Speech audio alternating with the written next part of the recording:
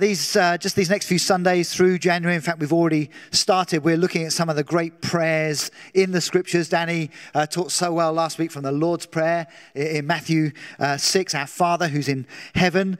Today, turn with me, please, to 2 Kings 19. We're going to look at Hezekiah's prayer. Joshua, Judges, 1 Samuel, 2 Samuel, 1 Kings, 2 Kings, 1 Chronicles, 2 Chronicles. It's there in the Old Testament. You'll find it somewhere. You also find this story in 2 Chronicles. And actually the prophet Isaiah shares some of this story as well, Isaiah 36. Let me just read the Hezekiah's prayer completely out of context for you. And then we'll give some background. In fact, it's probably going to come on the screen, I think. There it is. I think this is in the English Standard Version. So rather than read my NIV that I've got open here, I'll read it here with you so I don't confuse anyone. Hezekiah received the letter from the hand of the messengers and read it. And Hezekiah went up to the house of the Lord and spread it before the Lord. And Hezekiah prayed before the Lord and said, O Lord, the God of Israel, enthroned above the cherubim, you are the God, you alone of all the kingdoms of the earth. You have made heaven and earth. Incline your ear, O Lord, and hear. Open your eyes, O Lord, and see. And hear the words of Sennacherib, which he has sent to mock the living God. Truly, O Lord, the kings of Assyria have laid waste the nations and their lands, and have cast their gods into the fire. For they were not gods, but the work of men's hands, wood and stone. Therefore they were destroyed. So now, O Lord our God, save us, please, from his hand, that all the kingdoms of the earth may know that you, O Lord, our God alone. Wow. So it's a great prayer to pray. Let me just give you some background there. Israel, the people of God, have been split into 2 kingdoms. When you read from the first King David and then his son Solomon, from there on in, there's a pretty destructive cycle of the occasional good king and then following some pretty terrible and evil kings. Pretty quickly, there's civil war and the 2 kingdoms split into 2. And you can read in 1 Kings and 2 Kings, at the start of each king's reign, there's generally speaking, a really sad summary section that says something like, oh, he did evil in the sight of the Lord. Very occasionally you read of a king, he did what was pleasing in the Lord's sight, just like his father David had done. It's real Game of Thrones stuff, and generally speaking, it's deeply, deeply sad and destructive. And God's people are, at this time, they are squashed between the world's emerging superpowers. When Hezekiah prayed this prayer, it was about 730 BC, if you can imagine that, before Jesus. Assyria are the ascendant superpower. Egypt have been, but they're diminishing now, although they still play their part. Soon Babylon will emerge, and King Nebuchadnezzar, if you've heard of him, and they just roll over everything. And then just when you think the greatest empire on the planet have emerged, the Greeks come, and then the Romans come, and maybe from there you know the story. The northern kingdom of Israel, they've already gone into exile. They've been so utterly sinful that they've been taken into exile by Assyria as a puppet king on the throne. Because in Hezekiah's early reign, they're taken away. God gives them over to their sin. It's frightening language, just like in Romans chapter 1, where we find that in the end, God allows the consequences of our sinful choices to play out. And that's what happens with the northern kingdom. Now we find in this context of Hezekiah, this tiny southern kingdom of Judah, the city of Jerusalem, really standing alone against this superpower, surrounded by these overwhelming powers who think differently, live differently. It's just one small light of God's people remaining. Hezekiah's father, Ahaz, who was the king before him, he's been utterly, utterly bankrupt, evil. He lives like the pagans around him. It says he even sacrificed his own children in the fire, just following pagan practices, a complete anathema to how God's people are supposed to live. He's given up in the face of Assyrian pressure when they came sniffing around Jerusalem. Instead of trusting God as he should have done as God's king on the throne, he entered into a treaty with Assyria. He he pays tribute to them, pays big taxes, if you like, uses even some of the gold from the temple. And then because his heart is destructive, he even takes a replica of the Assyrian forms of worship and has it reproduced in the temple of the Lord, where he can offer sacrifices. It's completely evil. Here's a king who doesn't know God. He thinks maybe he knows better. Perhaps he's got some external sense of the religion, of true religion, but he's utterly compromised his worship. He's mixed in what he sees in other cultures and ideas. He's brought out a worship of his own making. It's how it always starts. First our hearts get dulled, then we begin to become deluded in our minds, and we end up completely following the spirit of the age. That's what Ahaz, Hezekiah's father, did. Even more remarkable then, when you, a chapter back from our prayer in 2 Kings 18, Hezekiah comes to the throne, age 25. So he's a young man. He's not led the nation before. And remarkably, he's the opposite of his father. I don't know how this is. It's just the goodness of God, the faithfulness of God in keeping his promises. Maybe there's a mention of Hezekiah's mother. Maybe she prayed for him and fought for him. Certainly there are good prophets around in this day. Isaiah, Micah, they're speaking into Hezekiah's life and into his generation. When you read in Jeremiah and 2 Chronicles, you find that the prophets are helping the people at that time turn back to God. There's a kind of revival. They restore worship. They clean out the temple. And so they're speaking into Hezekiah's life. I've just been thinking at the start of this year, I wonder who speaks into my life the loudest? Is it the word of God, or is it the culture around me? I wonder how you would answer that question. And in chapter 18, we get a picture of what it looks like for a king to serve the Lord in his generation. What does it look like for him to serve the Lord? There's another slide, I think, with some kings on. There we are. I don't know if you can see those kings very well. They were kings in our nativity. You may recognize some of those kingly faces. What does it look like for Hezekiah to serve the Lord in his generation? Chapter 18 gives us some insight. Verse 3, it says, he did what was pleasing in the Lord's sight. Okay, I don't care what anyone else sees. I care about what God sees. He sees into my heart. You only see on the outside. This generation only sees the outside. God sees my heart. I'm going to please him. He makes a choice to live for God's approval, not just working out his own leadership or being led by the nose, by the spirit of this age or culture. What does that look like? Verse 4 of chapter 18, he broke up all the pagan idols. He cleared out the temple. He had no toleration of them in his life or amongst his people. In fact, he even destroyed some things that have been good and have been wonderful signs of provision from God, but have become corrupted by God's wicked people. It speaks about in chapter 18 of a bronze snake that Moses had lifted up in the desert, so that if the people who were dying from a plague would only look at this snake that Moses held up, they would be healed, and they were. John chapter 3 speaks about that. He says, just as Moses held up a snake in the desert, so the Son of Man will be lifted up, that whoever believes in him won't perish but have everlasting life. That's what John 3 goes on to tell us. This bronze snake was in the temple in Hezekiah's day. This bronze snake that we know points us to Jesus Christ, who was lifted up on the cross for our healing and for our lives. But in Hezekiah's day, it's become a pagan snake idol. So Hezekiah says, hey, it was precious once, but it's been corrupted, so it's scrap metal now. Throw it out.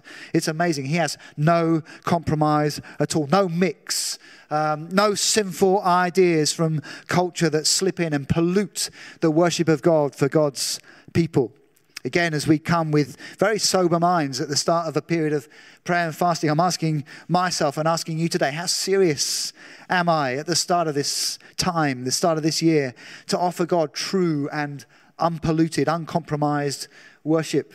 For me, that's where some time of fasting can be helpful. It kind of shakes off the things that have settled on my life, things I didn't even know were idols in my life, areas where I didn't even know there were compromise. Fasting for me exposes that and brings me back to the heart of true worship again. I wonder how it will be for you in these next few days. Verse 18 and verse 5 of chapter 18, again, how did this king serve the Lord in his generation? It says he trusted in the Lord. It's really simple, isn't it? Oh, I'm just going to trust in God. And there's evidence of what trusting in God looks like. It works out in our lives, doesn't it? It's not just an internal thing. It says he remained, verse 6, he remained faithful in everything and carefully obeyed the laws of Moses. It's one thing to say I trust God. It's another then to walk in obedience, particularly to walk in obedience in the face of a culture that is living in complete disobedience. And that's, again, it's very pragmatic. It says at that time he stopped paying the tribute to Assyria that his father had paid. He's saying, hey, I don't need to pay off the Assyrian mafia for protection.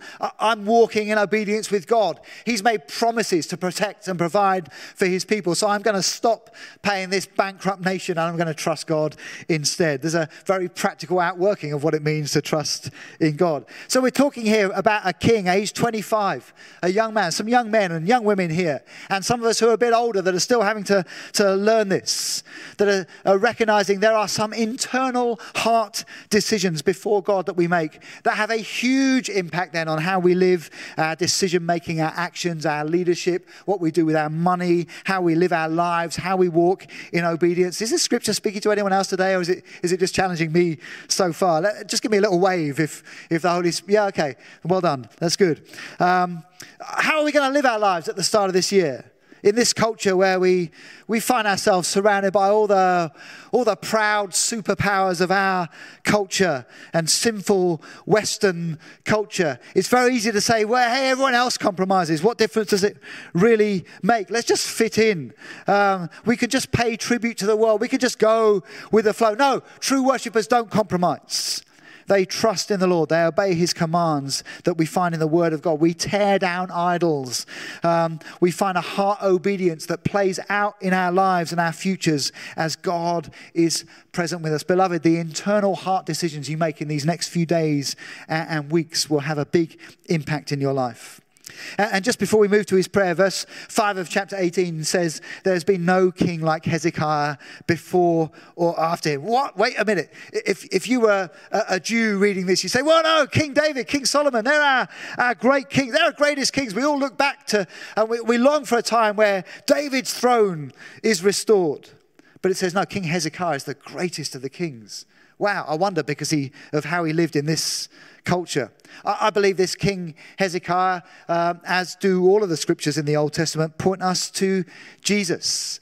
We find now in our era and from when Jesus came to planet Earth, the conditions are just the same. We've all sinned and fallen short of God's glory. We've all come under the right judgment of God. He's given all of us over to the consequences of our sin and rebellion.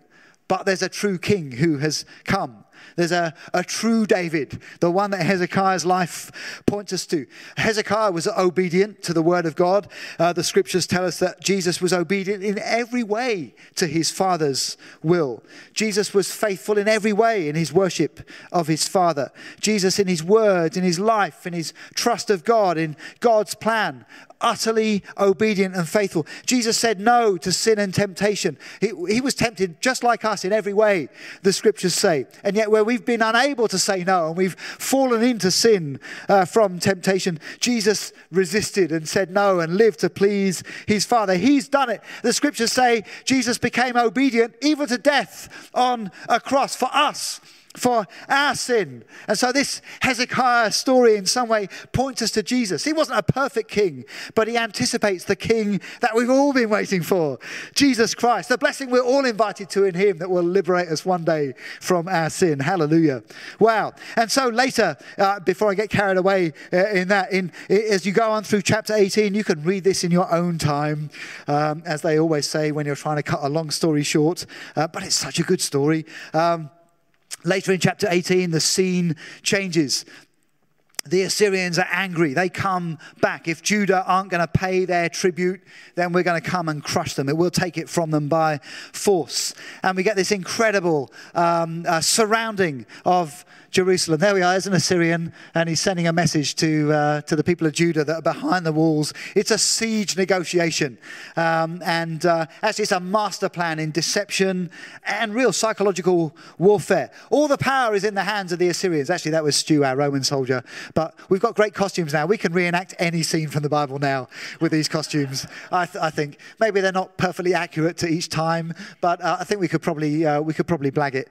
Who knows what an Assyrian looked like anyway, without going to the British Museum. And so they come, they surround God's people. They make sure they declare loudly in the Aramaic language that God's people can understand. They want everyone to hear that you're going to be crushed. You can't get an alliance with Egypt now. They won't help you. Your God won't help you now, they say. They say, we've overcome all the gods of all the people we've conquered. Before too long, if you try and withstand us, they tell the people of God, you'll be eating your own dung. You'll be drinking your own urine. It's just a terrifying moment of siege. And then they say, but of course, you can make your peace with us. And if you do that, you can eat the crops you've planted. You can drink the fresh water from your own water cisterns. Hey, one day, of course, maybe you'll accompany us to our capital city, but there you will have this life of abundance and plenty. It's such a strong temptation, isn't it? Particularly when you're surrounded by the enemy. There's no way out. It seems so reasonable. But actually, it's a psychological and spiritual attack. Remember, their ancestors, as they're hiding behind their walls in Jerusalem, they trusted God's promises to lead them into this land. God had promised them a land flowing with milk and honey, a land of abundance where they can trust him, where he'll provide for them, where he'll keep them safe. And now Satan's saying through the Assyrians, you can't trust God anymore to secure you and to provide for your future. He offers them a counterfeit promised land. Come away to Assyria with us, and there you'll be fulfilled. No, God's promise was he would be fulfilled with them. They say, come live with us. Come share our abundance. Come ally with us. It's so easy and obvious. No, you'll be enslaved to their culture. You'll lose your identity.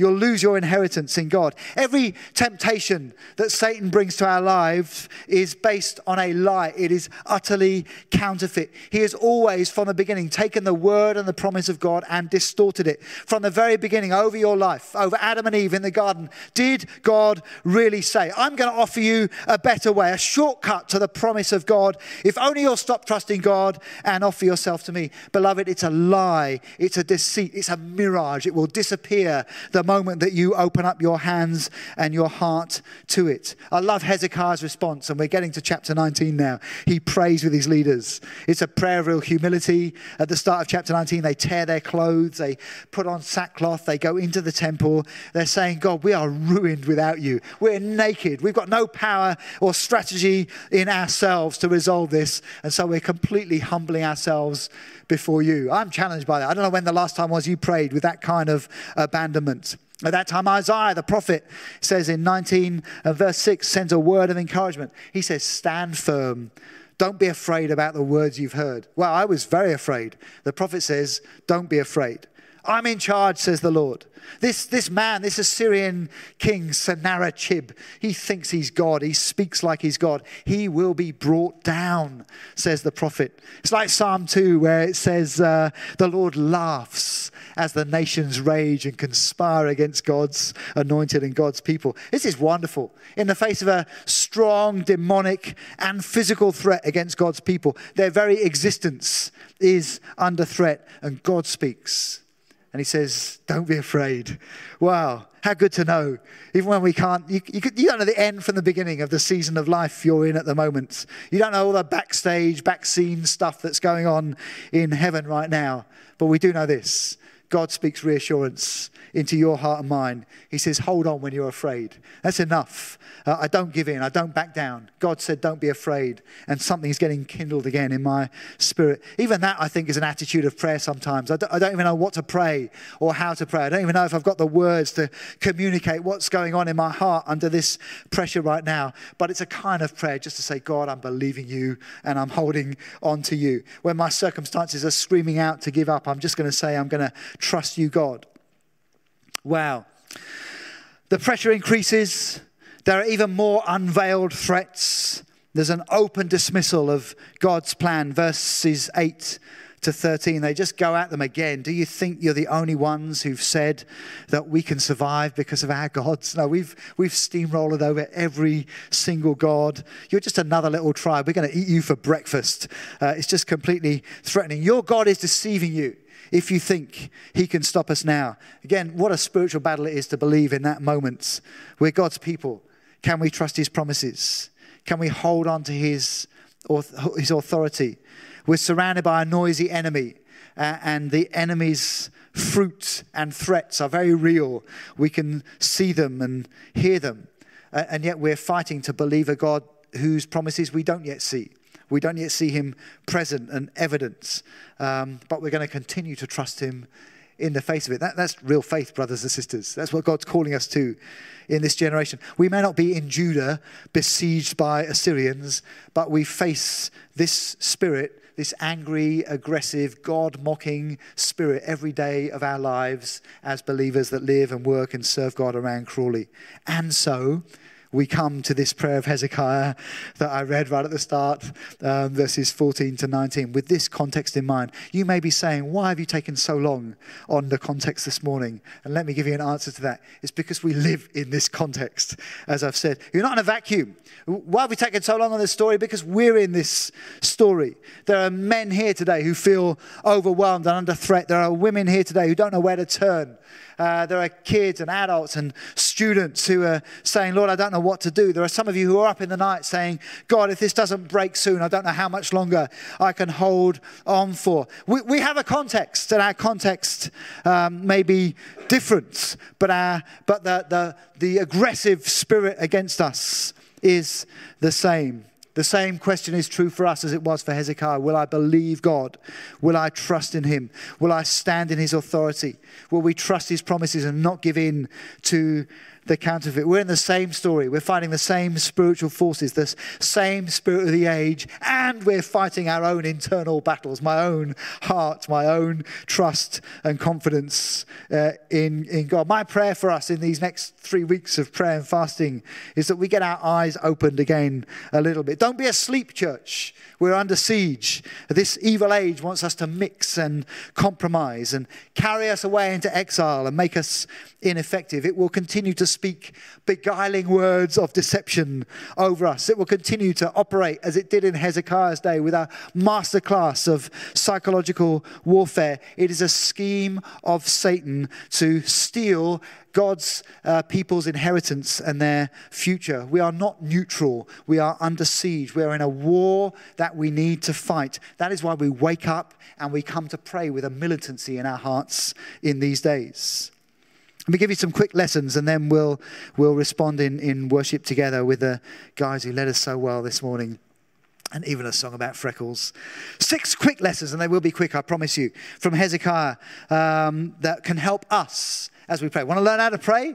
We can learn together here from Hezekiah. Verse 14, he went back to the house of the Lord. He went to the temple. He ran to the presence of God. I don't know about you, but for me, often I can run everywhere else first when I'm under pressure. I run to worry. I run to anxiety. I can run to friends. I can run to the internet. Don't go there. Don't go looking for other solutions. Sometimes we self-medicate. I think I'm just going to shut myself away and watch Netflix for 3 days. Sometimes we just want to run away altogether. I even shut myself away from church and God's people. Well, Hezekiah, he got away from the noise. He got away from the panic. And man, there must have been noise and panic in his city under siege. All the different reports he would have been hearing and all the different solutions. He said, I'm going to bring it to Jesus. we bring it to Jesus these next 3 weeks. Yeah, whether we get here to church, whether you're alone in your room first thing in the morning, whether you're going for a walk, whether like Shemisa, you're at your desk just sensing the presence of God, we switch the noise off. Do you know, he's so ready to welcome us into his house as we come to him, to hear us as we lay our requests before him. Second lesson, verse 14 of chapter 19, Hezekiah spread it out before the Lord. He had the siege terms and conditions from the Assyrians. They gave him a scroll with the contract terms and conditions, the small print written down. He rolled it out in front of the Lord in God's presence. Here it is, God, in all its terrifying glory. Again, in our prayers, so often we don't go beyond the headlines or the cry, oh God, help me, help me, help me. And we pray in that way, and oh please, beloved, God hears those prayers. But this is a time for us to be deliberate, to really open our hearts before him, to give the detail to God. God, this situation's breaking me. It's threatening. These are the conditions. This is the impact it's having on my life, my health, my family, my kids, my friends. This is how we're feeling as a church. We've got no way out, so we spread it out before you, Lord. Yeah, God already sees, God already knows, even before a word comes out from your mouth, but how he loves for us to open our hearts and to really share, to leave nothing outside as we come to him with humility. Spread it out before the Lord. Lesson number 3, briefly. Oh, he worships. Verse 15 of chapter 19. He's got, I think when Hezekiah goes into the temple, he's got one prayer. Oh, God, rescue us. But he has a worship time first. Imagine if we were surrounded here and you look at me and say, Steve, what are we going to do? I say, oh, just going to welcome the musicians. Just going to take some time. Well, they're coming in the doors. They're going to kill us. Oh, let's just worship the Lord. Oh, he gets his priority absolutely right. The most powerful king on planet Earth right now is surrounding Judah in Hezekiah's moment. He's about to crush them. So he says, oh yeah, so I'm going to lift my head to the king above all kings. I'm going to turn my gaze to God. I'm going to remind myself that he's the King of Kings. He's got greater authority. The words he says there in verse 15, God of Israel, God on the throne in heaven above the angels, God over every kingdom on earth, even Assyria. God, who even made and created the heavens and the earth. This man, his armies, as I begin to magnify God, he becomes a speck compared to you. You alone are God. Do you see what worship does when we lift up Jesus together? Maybe you look outside and say, wow, actually my circumstances haven't changed, but the way I see them, having looked on Jesus for a time, oh wow, everything's changed in my heart. Suddenly God's present. His authority is stirring in me. Hope is rising. My head is lifting. God's going to move. And you know what, God, even if you don't move and I die here, you're going to be glorified through my worship of you. That's what happens when we worship Jesus. And that's the exchange that's going on here with Hezekiah. Church, maybe we learn that lesson in these next few weeks. Briefly, lesson number 4, he begins to see the problem again in the light of God's authority. He says, I'm reminded now, I've come to the true king. I can see the Assyrians have advanced. Yeah, I acknowledge they've overcome every other nation. They've overcome all these nations that have cried out to their gods. But I know now, these were gods made by human hands. They're not the true God. You are the true God. And so we will not be destroyed as they're destroyed. He begins to get that godly perspective in the light of God's authority. Leonard Ravenhill wrote once, a man who's intimate with God will never be intimidated by man. I love that. I often pray that over my life. A man who's intimate with God. I want to see things through your perspective, Lord. I want to get your authority. I'll never be intimidated by any spirit of the age or by any forceful man then. And then penultimately, 5, there's a boldness in his asking. Look at him in verse 16. Incline your ear. Hear us, O God. Don't be deaf or silent. That's a really strong way to speak to God, isn't it? There's a boldness. There's a confidence in approaching God in this way. He would know. He's read the old scriptures and the old stories. This is the God who looked down on Israel in their slavery in Egypt. And he said, I've heard your cry. I know your sorrow. I've come to deliver you. And so he feels, I can cry out to God in the same way. Do it again, Lord, in our time. We're your people. We're your inheritance. And we call on you boldly to hear us again in this moment of battle. That's our prayer, church. That's our spirit as we come before God for these 22 days of breakthrough, for a year of breakthrough in your life and mine and our lives together. And then number 6, finally, he comes to a place of conviction. I love that. You know when you've prayed your way through prayer, where you come out of your prayer closet.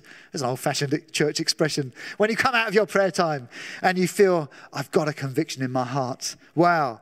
Again, there's something, a measure of spiritual authority in prayer and hope that's released. Nathan and Hannah, can you come and get ready to help us? Verse 19, he says, now, he gets to the heart of the prayer now, or what I thought should have been his priority. Now, O Lord, save us. Now, O Lord, our God, save us. There he is. He's convinced, God, I'm crying it out, and I know you're going to do it. But don't miss what follows. There's a so that, which follows in verse 19. Save us, so that. It's good to be rescued. We've come to this place of worship, though. And so our greater prayer is that God is glorified among the nations of the earth. Save us so that you're known as the God who overcame the Assyrians. Every other nation has fallen under their threats, but we're going to be known as God's people and the God who overcame them. He's got God's glory in mind. He's got a greater purpose now than just surviving. He says, now I want to live to please you. I want you to be glorified. So often we stop short in our praying and our circumstances, and we miss the opportunity to pray this bigger kingdom vision, that Jesus may be known through our story, that he may be glorified, that the nations of the earth may see his light and stream to him. That line that we often say in the prayer Danny led us through last week, we say it every day sometimes. Yours is the kingdom, yours is the power, yours is the glory forever and ever. Let's not stop short and miss that. Perfect timing. Lovely. Whoa, Jesus, we love you. You can read on for yourself in your own time. Isaiah prophesies again. He says the Assyrian king will not set foot in this city. So Hezekiah and the people hold firm. God goes into battle on their behalf. It's just an amazing night where he completely overwhelms the enemy, kills multitudes of them. The rest of the army retreats. The king of Assyria goes back to his capital city. He's in his temple where he feels safe. And God strikes him down. The threat is over. God's promises are vindicated. Oh, hallelujah.